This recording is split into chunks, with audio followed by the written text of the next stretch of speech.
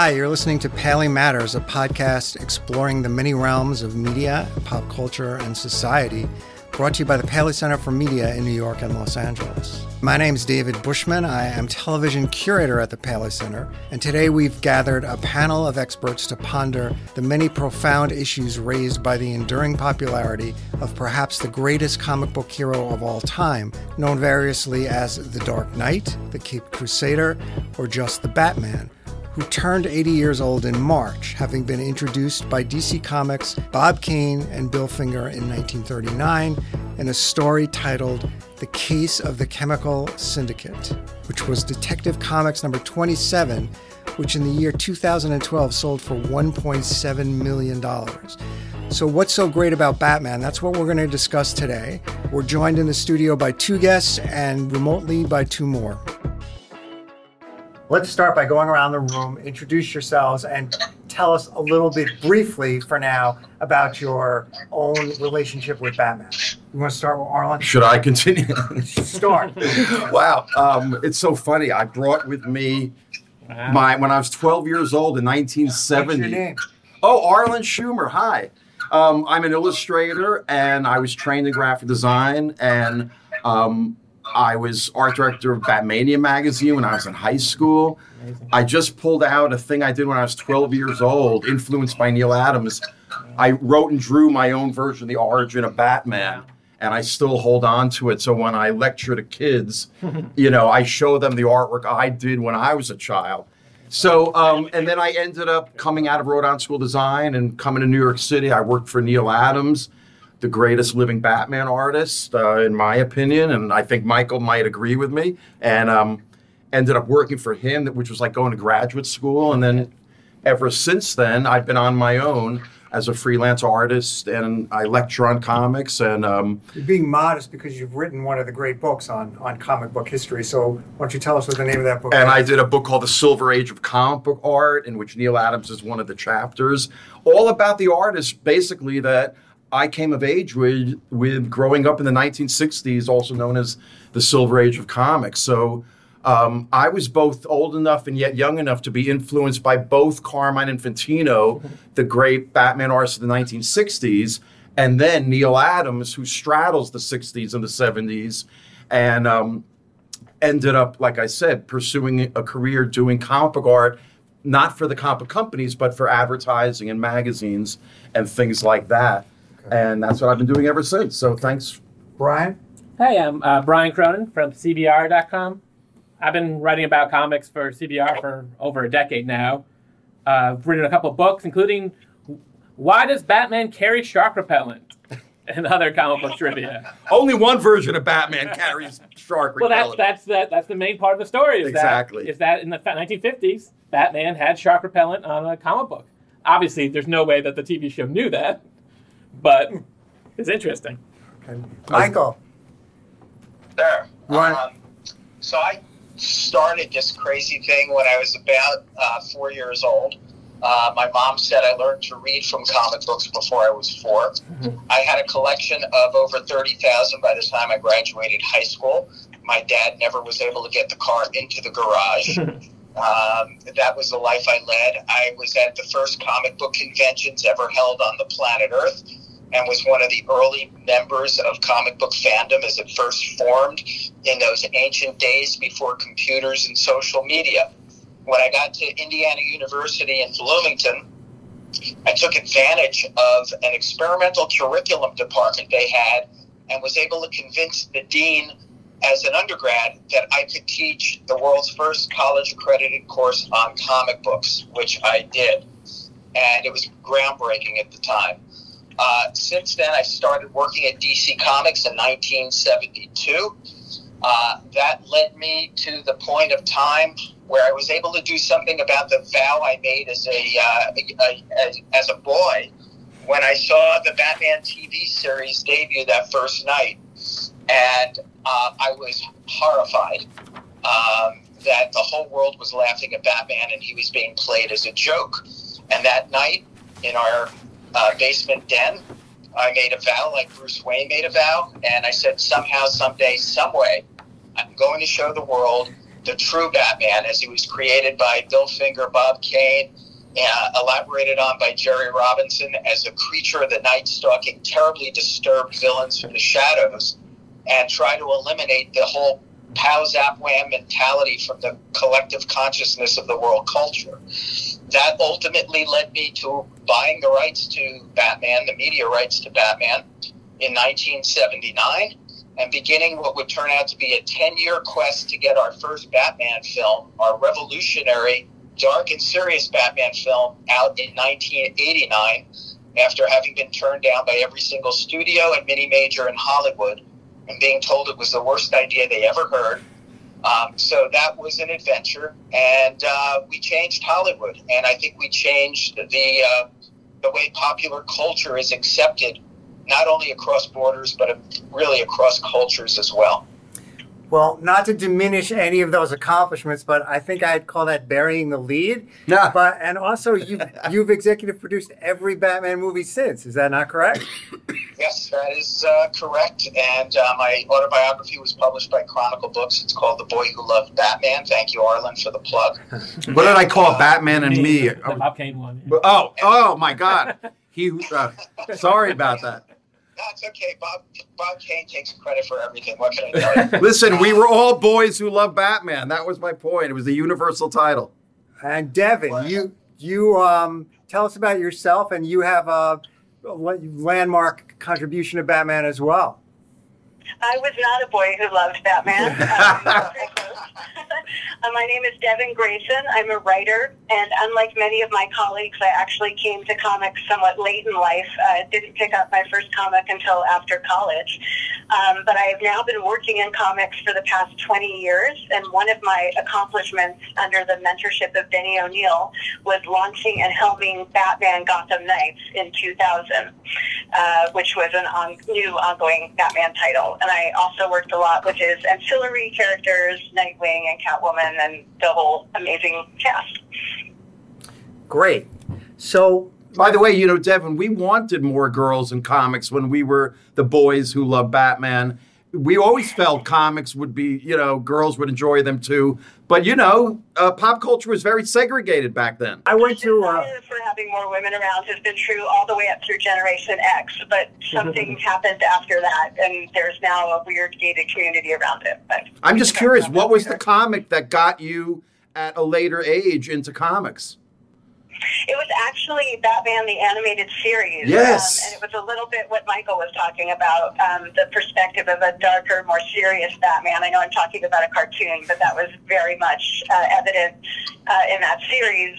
And I sort of became fascinated with him. It was the first time I considered him as a real psychological being, and I was hooked immediately. I want to touch on something that Michael mentioned earlier, and that's the 60s TV show with Adam West and Burt Ward. And I'm actually surprised at how many Batman fans or enthusiasts actually like that show. I think when we did a panel here not long ago, Kevin Smith was moderating it, and he was talking about how that was his first introduction to him, and how he would come home every day after school and watch it on repeats. But I had the same reaction Michael did. It's not. I just thought that was kind of almost criminal. How did the rest of you respond to the 60s show, either contemporaneously or retroactively, when you saw it? Anybody? It's open to anybody.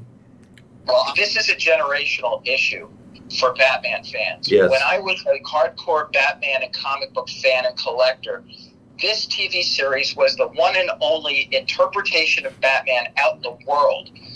From all the people who never read a comic book in their lives. And he was being treated as a joke. That's why it killed me. And it's completely different now. Now we've got the movies out there, and the video games, and the animated series. There are so many different interpretations of Batman now. I embrace the show now as an entry point for young kids to come into the world of Batman and eventually grow up and able to access movies, the games, and the animation. Wow, so you've come a long way. You've forgiven. Ah. No, I do not forgive it for what it was at that time. but what it is today is completely different, and it is just one of many different interpretations, just as valid as our Lego Batman is. You see, but Michael, I just don't believe Batman was ever meant to be made fun of. The fact that it was made fun of came because the creators from William Dozier on down they certainly didn't get the Carmine Infantino new look Batman. They were really translating the worst period of Batman stories, those 50s, Sheldon Moldoff era Batmans, which in the end obviously could be lampooned and made fun of. But if you were a Batman fan, like you said, a generational issue, if you were old enough to know the Batman from the comics before the TV show, especially the Infantino new look, which was a very cool, very sleek Batman, when the TV show came out, we had been used to the Sean Connery, James Bond. Now, while there was some comic relief in those are serious spy movies. You cannot imagine Connery going into a discotheque and doing the Bond dance. So we were expecting Batman was going to be treated with the same seriousness of the Connery Bond. So imagine if you were a Bond fan, if the first James Bond you saw in the movies was the Casino Royale camp James Bond from 1967. You would be outraged. Well, as Batman fans that don't like the TV show, or have what I call a love-hate relationship with it, it's because Batman was never meant to be made a joke or campy or made fun of. So yes, the fact that the show exists and was an entry point to so many and continues to be and is so well loved by so many Batman fans, we have to deal with it and accept it. But that doesn't mean it was a valid interpretation of the character. Well, you just said love-hate. Yes. When little Kevin Smith was running home to see the reruns every day when he was 8, which was a generation removed from us, he had no idea they were making fun of Batman. He had no idea it was a comedy. And that is a marked difference as well. Poor me, I grew up with The Adventures of Superman. That was done straight, especially in the black and white era. It was actually a little bit scary. But that's my point. Well, it doesn't sound like you have much love. No, the love I have for it is the pop culture 1966, bright colors, tilted angles, the Lichtenstein sound effects. I became an artist, an art director. I appreciate the pop culture phenomenon of it. And I was there at the time, and I bought just as much bat junk as everybody else. But that doesn't mean that, listen, I was 7.5 years old when the show debuted. I remember the first episode, and I was a fan of the comics from the previous couple of years. So I remember 5 minutes into the first episode, I'm watching it with my older brother who was 9. And when, they're going to drop the steel bars to the ground below, and Batman stops Robin and says, "Hold on, Robin, you might injure innocent civilians." And he takes the bat hook with the suction cup, sticks it to the brick wall, hangs up the bars. Me and my brother look at each other in tandem and we go, they're making fun of Batman. Now, we didn't know the word camp. We were kids. But so when I hear from people, when I was a kid, I didn't know they were making fun of Batman. Well, I was a kid and I knew they were making fun of Batman and I didn't like it. But anyway. Okay, so Brian and Devin, what'd you think of it? How about Devin? Did you watch it when you were a kid? Well, I first encountered it in the late 70s, and it was already pretty out of its time by then. And what I remember is that it was on opposite the Brady Bunch. And I was in a latchkey program after school, and we would fight over which one we wanted to watch. And I wanted to watch the Brady Bunch. It didn't speak to me. Fair enough. Well, Devin, were you reading comic books, Batman comic books at that point? Not yet, no. Not till the cartoon shows. Correct. Yeah, that was solidly 20 years before I started reading comic books. So that was actually my first exposure to Batman, but it wasn't a memorable one. Right. It just didn't catch my imagination. How about you, Brian? Definitely, as they say, the nostalgia for different generations are different. When you're a little kid, you don't know that it is meant to be. This is all you know. Unless you knew the comics. Right. Arlen had the comic beforehand. So if this is all you knew, then it seemed pretty straightforward to a little kid. Okay, so who is to each of you, we'll go backward this time and start with Brian. Who is the definitive Batman to you? The definitive version of Batman, I guess? Yeah. I guess the easiest would be Denny O'Neil, probably Neil Adams. That's probably the one that coalesced most of the different versions into the closest, solid, straightforward. As Arlen hands out his 30 years of Neil Adams Batman. 50. 50. Oh, shoot, you're right. 50 years of Neil Adams Batman. But yes, the Denny O'Neil, Neil Adams took the ideas of the original, the 30s, early 40s, and added that to the early 70s. And it merged all those eras together into probably the closest we have to the ideal Batman, I'd say. And what is the ideal Batman? The ideal Batman is dark, but perhaps not. I mean, Neil Adams has the famous Silent Night of Batman, where Batman takes the night off to go sing Christmas carols with the Gotham City Police Department. Denny O'Neil's Batman is a guy who has trouble defeating bad guys constantly. It's not that he's not a quote-unquote bat god. Denny O'Neil's Batman constantly has problems. So it's that nice little... It's the nice little middle ground between all different areas, I'd say. So not too campy, but not too tortured. Not too tortured. I'd say that, yeah. I think that's fair. All right. And obviously it's Neil Adams' artwork, so it's hard to go wrong with Neil Adams' artwork. Devin, who's the quintessential or iconic, definitive Batman to you? Well, if we're talking about pop culture, I guess I'd say Kevin Conroy to go with Batman the Animated Series. But I would put forth that part of the character's allure is that everyone has an internal Batman that feels real to us, and that's rightly always our favorite. I guess often it's the first one we're exposed to, sometimes a later encounter, but I think it's probably always an amalgamation of all of that. Okay. That's fair. Arlen? Well, you've already mentioned Neil Adams. You have to remember, after we just talked about the TV show, Neil Adams in one issue in 1968, only 3 months after the TV show left the air, draws Batman in a single comic book and gives us what we now know as the Dark Knight of today. There would be no Dark Knight today. I don't think Michael would have been so interested in getting the film rights when he talks about bringing the character back. It all is because of what Neil Adams did now 51 years ago.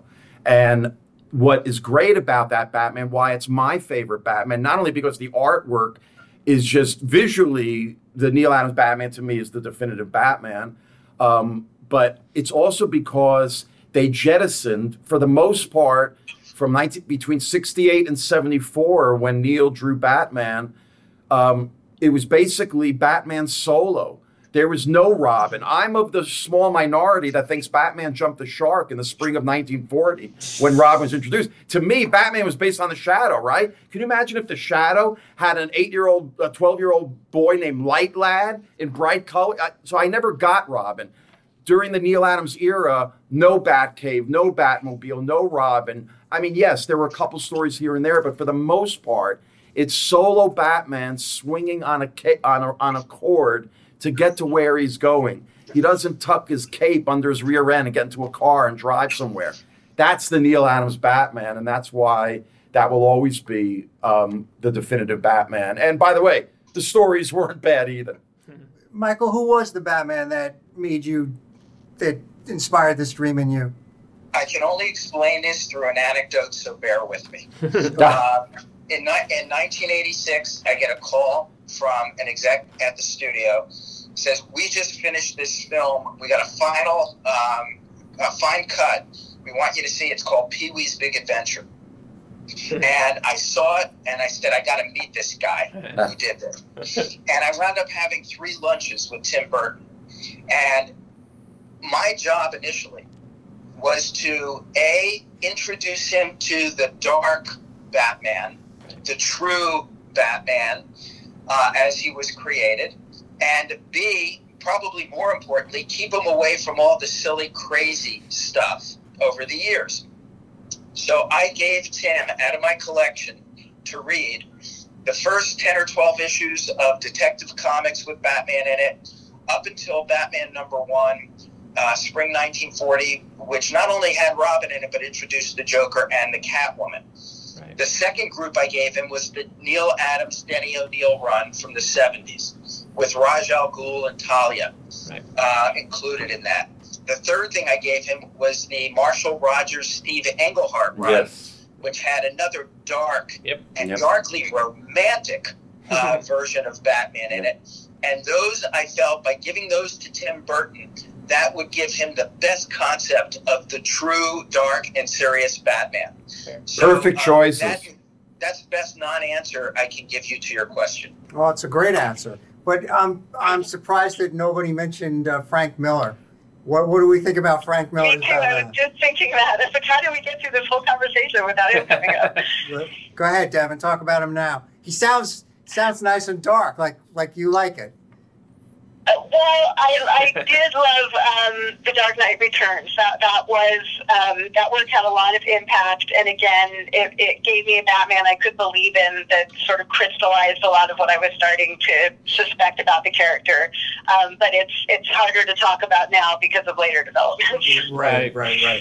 Well, but can I? No, go ahead. You also have to remember when Neil Adams left Batman in 1974, there's a 12-year drought of not exactly what I would call the prime era of Batman's published career. What was going on there? Well, with the exception of the Marshall Rogers, with the exception of a couple little asterisks here and there, by and large, part of the impact of what Miller's Dark Knight did for a whole new generation of readers was, yes, it gave them a radical reinterpretation of Batman, because a great version of Batman hadn't been done for almost a decade. Right. So it was fresh, it was different. But it was basically Miller doing a kind of a giant Jack Kirby Batman with tiny ears. You know, Neil Adams spent his whole career lengthening Batman's ears, and along comes Frank Miller in 1986, brings back the short ears from the TV show, and now everybody draws Batman with short ears.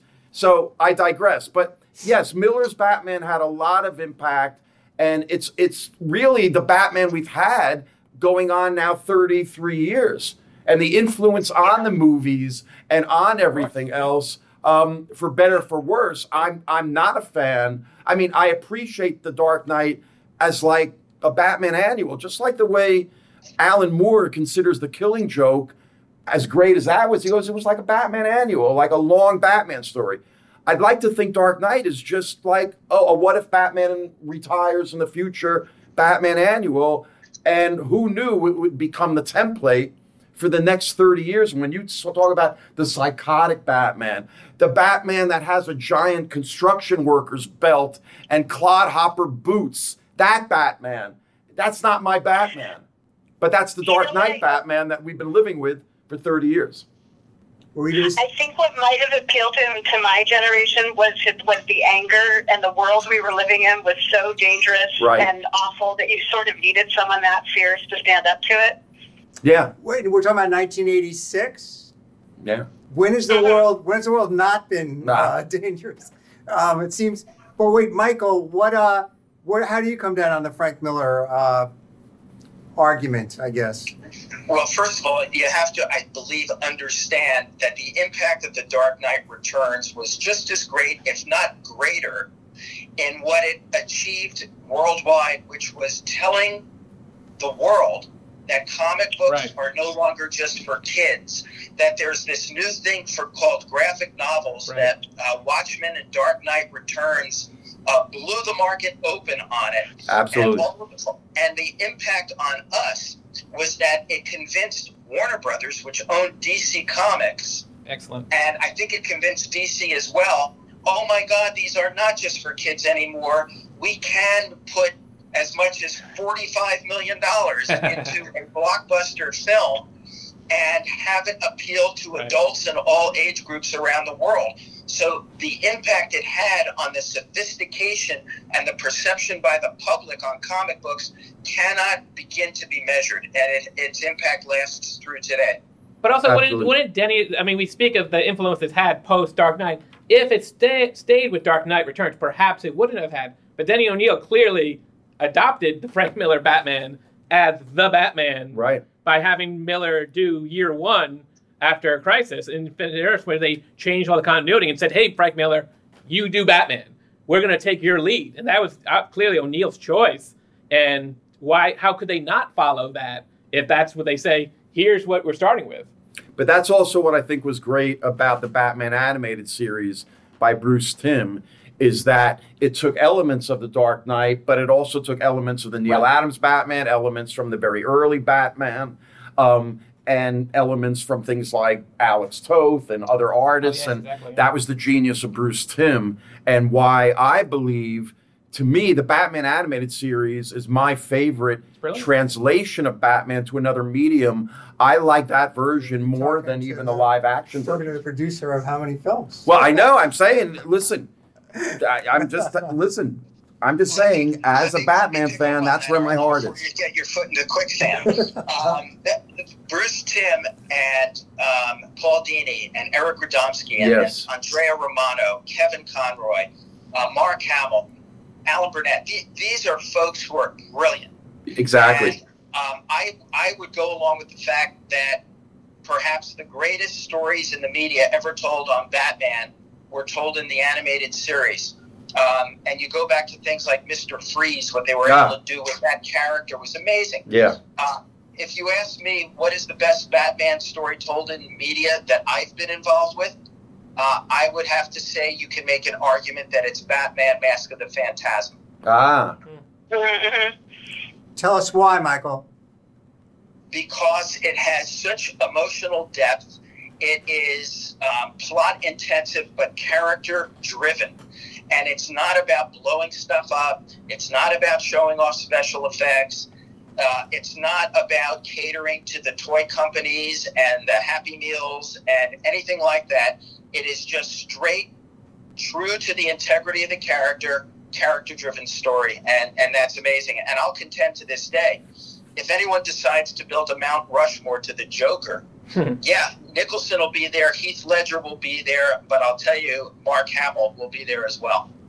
That's really interesting. Let's talk about that for a second, and the idea. Most people would, if it were asked to pick to name a Batman villain, they would say the Joker. Is there someone who you think is more interesting as a villain than the Joker? That's my first question. The second part of this question, it's a good question for you because you're a historian. You go back and you read the original Batman, number 20, DC Detective Comics number 27.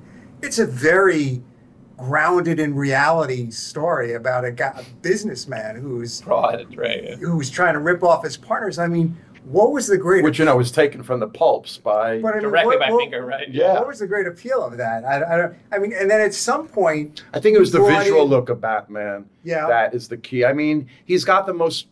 Maybe with the exception of Spider-Man's costume by Ditko, I think Batman's costume, particularly that cowl, is one of the most unique, if not the most unique costume in comics. And the fact that it is the sort of dark version, Superman is bright primary colors, and Batman is this darker character that, that's the whole yin-yang of life itself, where we all have that dark side and our light side and good and evil. And so I think the visual iconicness of Batman, and, it goes back to images of bats and vampires and Satan. Yeah. So the whole iconography of Batman, to me, is really what keeps drawing us to the character. There's no other character that looks like that. Brian, who's the most interesting Batman villain? I mean, it's sad. It's like saying your favorite Bob Dylan song is like a Rolling Stone. Yes. But the Joker's a great villain. Yeah. There's really no two doubts about it. Hey, Devin, when you were writing Batman, who was the villain you enjoyed writing the most? My favorite to write was actually Hugo Strange, but I think that's because my mom's a therapist and my dad's a sociologist, so that evil felt very present to me. Enough said. So you were working some things out. Well, Devin, you must like the TV show Gotham, which made primary use of Hugo Strange. Yeah.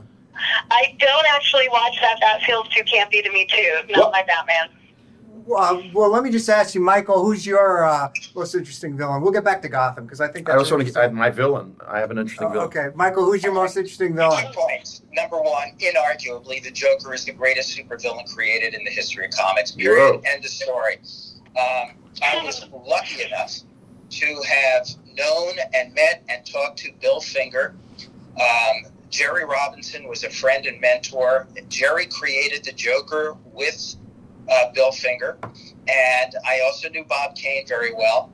So I have heard a lot of the stories from all of them. the Joker and Batman are so close to each other psychologically that based on the trauma that young Bruce Wayne experienced, he very well could have fallen to the dark side of that thin line had it not been for people like Alfred or Commissioner Gordon who anchored him to his humanity. But it's a very fine line. And when you look at Batman as being cloaked in the darkness, in the guise of the monstrous bat, yet being good, and then you look at him in this eternal dance he does with the Joker, who is this seething horror lying beneath the mask of the carnival, right out of Edgar Allan Poe's Cask of Amontillado. I mean, that's all amazing. The one point I want to add on Batman's appeal, remember, he's the second superhero. There was one before him. And the fact they come out with the second one and he has no superpowers. He's a superhero with no superpowers. I think that was one of the intrinsic and sustaining elements that have carried him through the last 80 years. It's the whole God and man. Yeah. Michael, you said you talked to Bill Finger and Jerry Robinson. Was the Joker always conceived of as this sort of mirror image of Batman, or was that something that developed over time? And if it developed over time, who came up with that? It developed over time. Originally, he was created.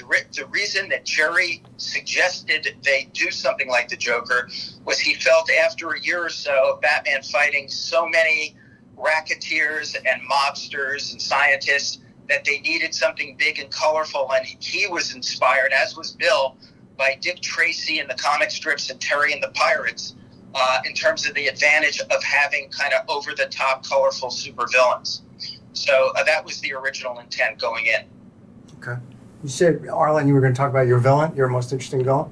Yeah, well, it's funny. The only thing I want to say about the Joker, just to put it bluntly, is that I think a lot of that psychological insight about him being the sort of dark side and flip side of Batman, that really comes out of Alan Moore's The Killing Joke. Right. If you look at the great Joker stories before that, including Neil Adams' Five-Way Revenge and the Marshall Rogers strip where the Joker was a prominent villain, there really isn't, and the Joker even before that, going back to the 40s, while he was the arch villain and number one villain, I don't think that whole psychological insight, which later showed up in Michael's Dark Knight films, that really comes post, which is now 31 years of vintage. So, that psychotic Joker, that's the flip side of Batman, I think was really Moore's achievement with The Killing Joke, which is why The Killing Joke is considered one of the great Batman stories of all time, with some pretty good art, by the way, by Brian Bolland. Right.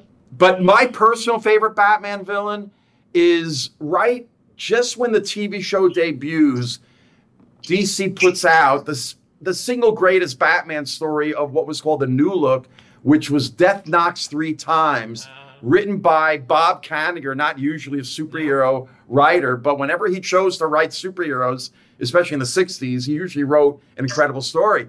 And he comes up with this character, Deathman, a guy in a skull with a black suit with a white bones, which you can find in mythology going back to probably the cave paintings. But it was such a great story, and it was really the darkest Batman from that period, and really just ironic that it fell out just as the TV show debuted. And it's almost a what if, had the TV show never happened, had Batman continued along the Death Knocks 3 Times story with that character, who knows where they would have taken Batman. Sheldon Moldoff drew that one, right? It was a Sheldon Moldoff. So that did not fit as well with the character. But even for them, it was the darkest they had ever been. Right. And I attribute that to Bob Kanigher. A weird 6-issue run he did, right? Right. It was just a one issue, but like I said, great Gil Kane cover. But when I was a kid at the time, that golden age of childhood thing. But for me, that character will always be, even if it was just a one issue. Yeah, Mark Waid said remember as a kid reading it, the exact same reaction. Yeah, I think, and Michael, you were reading that, when you were like a teenager. Wasn't that an incredible issue? It was an incredible issue. And in terms of the villains, absolutely. The most incredible issue I ever read of Batman impacting his character was Detective Comics 439. Yes, I am a geek. Night of the Stalker, in which Batman Yes. does not speak one word of dialogue. Yep. And I think it is the most emotionally impactful Batman story in history. Yes. Speaking of emotional impact, Michael, I lived through 9/11 here in New York, and I lived downtown in Battery Park City. So it had a huge impact on my life. And, you know, all these movies that were coming out afterward about it, I really thought the movie that captured the sort of anxiety and fear and just unsettledness of life in New York in the aftermath of 9/11 was the Heath Ledger film more than anything else. You know, this sort of hyper-real show. And I actually think Gotham, the TV show, did a pretty good job of that, or is doing a pretty good job of that as well. How do you all come down on the Gotham? I know, Devin, you're not watching it, but are the rest of you watching it? And what do you think about it? I was watching for a while. And for a while I was about.com, I was doing a Batman site. And so I had to keep up on Gotham. And when that site went away, then I stopped watching Gotham. So I've watched it from the beginning, and I've kept up with it. I actually enjoyed it more than I thought I would, because I never watched Smallville because I was pissed off. I'm like, how do you do a show about Superboy or Superman without the characters? So I never got into Smallville, but I thought my reaction to Gotham would be the same. But I began to appreciate Bruno Heller, the showrunners. They brought a style to the show. I liked the actors and actresses, and I thought the writing was good. And, the way it's developed over time, I've actually really enjoyed it, and I'm kind of sorry to see it go. I wish it could run for a few more years. It's a beautiful show. Yeah. Michael, what do you think of Gotham? My friend T.J. Scott directed a whole bunch of them, and he's an incredibly talented guy. Anything T.J. does, my cowl is off to him. Ha. Next question. Okay. Devin, we've been sort of dancing around this question, but how can anyone prefer Superman to Batman? Woo. Well, we talked, the idea of the primary hero, primary colors versus the dark. And I think there's a lot about the character that's very appealing. And in some ways, I'm obviously in Camp Batman, but I think you could argue that he's a more mature character personally. Superman, to me, the story is about restraint, right? He can do absolutely anything, but he doesn't. He holds back all the time. He keeps himself safe and heroic. Batman, to me, is about the potency of grief.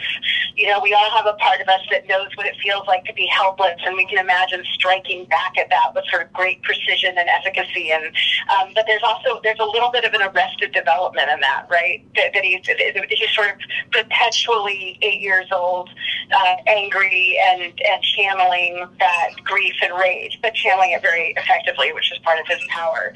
So I don't, is it extroverts like Superman and introverts like Batman? I'm not sure, but they are both. They're as you start to explore Superman, there actually is a lot going on with that character too. But you wanted something interesting. Much more appealing to me. That was really, really insightful. Thank you. We know Jerry Seinfeld prefers Superman. Anyone here? Go ahead. Well, I was just going to say, Devin, it's interesting you bring up that aspect of Batman. Superman was supposed to come from a planet that had been blown up. Maybe had Superman carried around some of that tragedy. Okay, he was a baby, but maybe they should have infused Superman not only with all the knowledge of the universe, but maybe baby Kal-El should have been infused with the memory of the entire world that got blown up and all of its people. And maybe had they developed that aspect of Superman, because he does come from tragedy, and yet the Superman I grew up with, the Kurt Swan, cop on the block kind of good guy, there was never that aspect of him. That was developed very rarely in a handful of stories, Probably maybe. because of the Kents, because he gets such a good, wholesome, grounding family. Right. And I guess Bruce gets a little bit of that with Alfred, and we, as we were saying earlier, that's his attachment to his humanity, absolutely. But it's still primarily, like, all that darkness and loneliness is right there on the surface. And that's very much in the back of the Superman mythos, which is interesting. Right. But I think also the reason why some people can love Superman more than Batman, and I touched on this 10 minutes ago, I think, it's the God-man dichotomy. Superman represents the God come to earth. It's the Christ aspect. For Jor-El so loved the earth, he gave his only begotten son with powers and abilities far beyond those of mortal men. So the appeal of a God coming down to earth to save us has universal, timeless appeal. Batman represents us, human beings, with our faults, our dark sides, trying to become like gods, trying to become heroes, which is really what the whole role of heroes in mythology and literature and art is supposed to inspire us to become heroic. So that's why Batman has so much appeal as well. But that's, again, also why Superman has great appeal, equally. I love that. And that's my new answer to that question as an atheist. So why I like Batman better. Well, hold on a second, guys. We got people talking over each other. Devin and Michael, you both were going to chime in, so why don't we... Yeah, go ahead, Devin. Go ahead. I was just going to say I absolutely love that summary and the idea of God versus man and our archetypal heroes. And that's my new favorite answer to why I prefer Batman to Superman, is just that as an atheist, I have no choice. Michael, what were you going to say? Yeah, if I could make this super simplistic and bring it down 10 notches, and this may be a generational thing. When I was growing up, let's call it between the ages of 4 and 8, Batman was too scary for me. I remember looking at the covers of some of the comic books, and I retreated immediately back into Superman, who, of course, was comfortable. He was on TV all the time. And as a kid growing up, Superman is the embodiment of every child's wish fulfillment, whether it's flying through the air, saving your parents or the girl next door or the guy next door, whatever it might be. X-ray vision, super strength, invulnerability, total wish fulfillment. Yeah. And if you look at it that way, and speaking now generationally, Superman, reading Superman comics when I was a little kid, about the guy who did everything on the straight and narrow, did not kill, had a code of honor. Superman, more than any other character, actually impacted my own sense of a moral code and an ethics code. Yes. And I know everyone I speak to from my generation and the one that followed me will say the same exact thing. And how do you measure that and the impact of that? And I think that quality alone is a reason to follow Superman, especially when you're a kid. That's great. Thank you. Well, he's the ultimate father figure, too. So much of what you're describing, teaching you right from wrong, ethics, these are traditionally, the sort of parental roles. And Superman is the ultimate. And by the way, Jerry Siegel creates him, we found out years later, because his father was killed a couple of years before, I think 1930, in a holdup of a heart attack from the anxiety and the shock. And 3 years later, Siegel creates Superman, who's really the ultimate father, again, come down from heaven to be the great father figure. Brian, what do you think of the adage that every generation gets the Batman it deserves? Well, that goes to what Devin said before, right? She said the Batman of the 80s, that's who they deserved, right?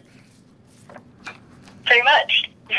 I think that's probably fairly recent. It's probably pretty good description of any superhero, well, I was going to ask you that. Is it true of Superman, for example? Do we get the Superman? Is Batman more mutable and fluid than Superman? More so, but obviously people have tried to do once Superman. It's that hilarious thing where, except for that brief period in 1966 to 68, Superman was so by far more popular than Batman. Even after. I mean, even after when Neil Adams was making an amazing Batman. Lois Lane and Jimmy Olsen outsold like every Marvel comic. Right. So even as recent as like 1980, DC's most popular superhero series was still Superman. It wasn't selling as much as it was, but no one else was selling that much either. So, and then New Teen Titans and stuff came about, whatever. And then Batman, obviously. But again, John Byrne's reboot of right when Dark Knight Returns was happening in 86, John Byrne was rebooting Superman, and Superman sales went up again. It really wasn't until the Tim Burton Batman that the shift happened, and it really hasn't looked back since. That Batman has been the dominant character since. And so to that point, Superman has often tried to. I think DC ever since has been searching for its Superman / Dark Knight, like a Dark Knight treatment. And there have been some great Superman things that have been done, All-Star Superman, and Frank Quitely. I think people have tried to do it, but I guess there hasn't been a Superman graphic novel to match for Superman what Dark Knight did for Batman that might reinvent the character for a new generation. Superman is in. What? Yeah, Superman is in Frank Miller's. Well, he's a part of it, yeah. But I'm just saying there isn't that standalone. Superman Year One's going to change everything, right? What were you going to say, Michael? Yeah, if I could add a point or two on this. One of the things that I'm most proud of was the fact when I acquired the rights to Batman from DC Comics back in 1979 to go out and make these dark and serious movies. The president of DC Comics said, Michael, I hate to see you lose your money. Don't you understand, since Batman went off the air on TV, the brand is, and this is a quote, as dead as a dodo. He said, nobody's interested in Batman anymore. And in fact, it wasn't that long before that DC was considering canceling Detective Comics. Paul Levitt saved it, yeah. You know, after the show, the sales had plummeted to such a degree. And to take Batman at a time when, quote, he's dead as a dodo, and then over the next 10 years, get that first movie out in a dark and serious way that reinvented him to the point where just this week, one of the heads of DC Comics went public and said, yes, Batman is far more popular today than Superman is. Absolutely. And so to me, that is like my own personal great dream come true, and it's something I will never forget. That's great. Yep, it's great. Well, we could talk about Batman forever, and especially with you guys because you're so brilliant and so insightful. But we are coming to a point where we're going to end the podcast. I wanted to just go around the room and ask each of you to tell us just about, if there's anything, what you're up to now, if there's anything you're interested in promoting, and how people can follow you on social media. Michael, my question for you is, are we going to have another Batman? Are you going to be working on another Batman movie? Matt Reeves is amazing and has a vision for the next solo Batman movie that he will be executing that thrills me to my toes. In addition, on October 4th, we have the Joker movie coming out, courtesy of Todd Phillips, Joaquin Phoenix, Robert De Niro, which is, the way I look at it, it feels like a weird, lower budget crime drama that, again, is character-driven, plot-intensive, with a Martin Scorsese feel to it. And I think in this world in which we live, where it is a cluttered, saturated landscape in movies, TV, and animation of comic book stuff, doing something unique and different is great. And I think everybody's going to find this to be quite unique. That sounds great. Can we follow you on social media at all? Yeah, I am on Facebook for those of you, I guess, now my age. And I do quite a bit of posting on there. Great. Devin, how about you? What's next for you, and how do listeners get in touch with you?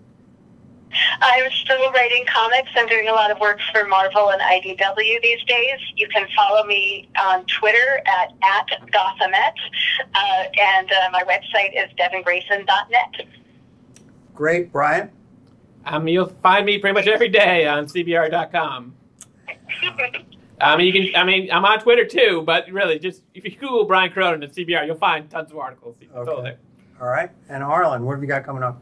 Okay, well, you can find me at my website, arlenschumer.com. And I've been doing some pop culture, what I call visual lectures, at a great little cabaret theater in New York City the last couple months.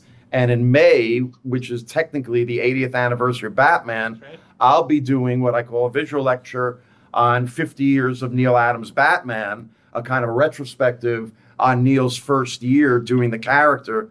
And so you can go to triadnyc.com. Make sure the www is before that for some reason. www.triadnyc.com. for information about that. And that'll be Saturday, May 18th at 2 o'clock. Great. All right, I want to thank our panelists, all four of our panelists, for their brilliant insights and sense of humor. And I also want to thank from the Paley Center, Maria Pagano, Phil Marshall, Caroline Quigley, Caitlin Caligari, Nick Scharf, Bernadette Smith, Laura Earhart, and Kishona Johnson. A huge thanks to Mark Tyler Nobleman, Paul Levitz, and Michael, your friend and mine, Gary Mariano, possibly the coolest person on the planet. No question. Yeah. So check us out at paleycenter.org and paleymatters.org. Follow us on Facebook and Twitter and Instagram at Paley. And thank you for listening, and thank you all again.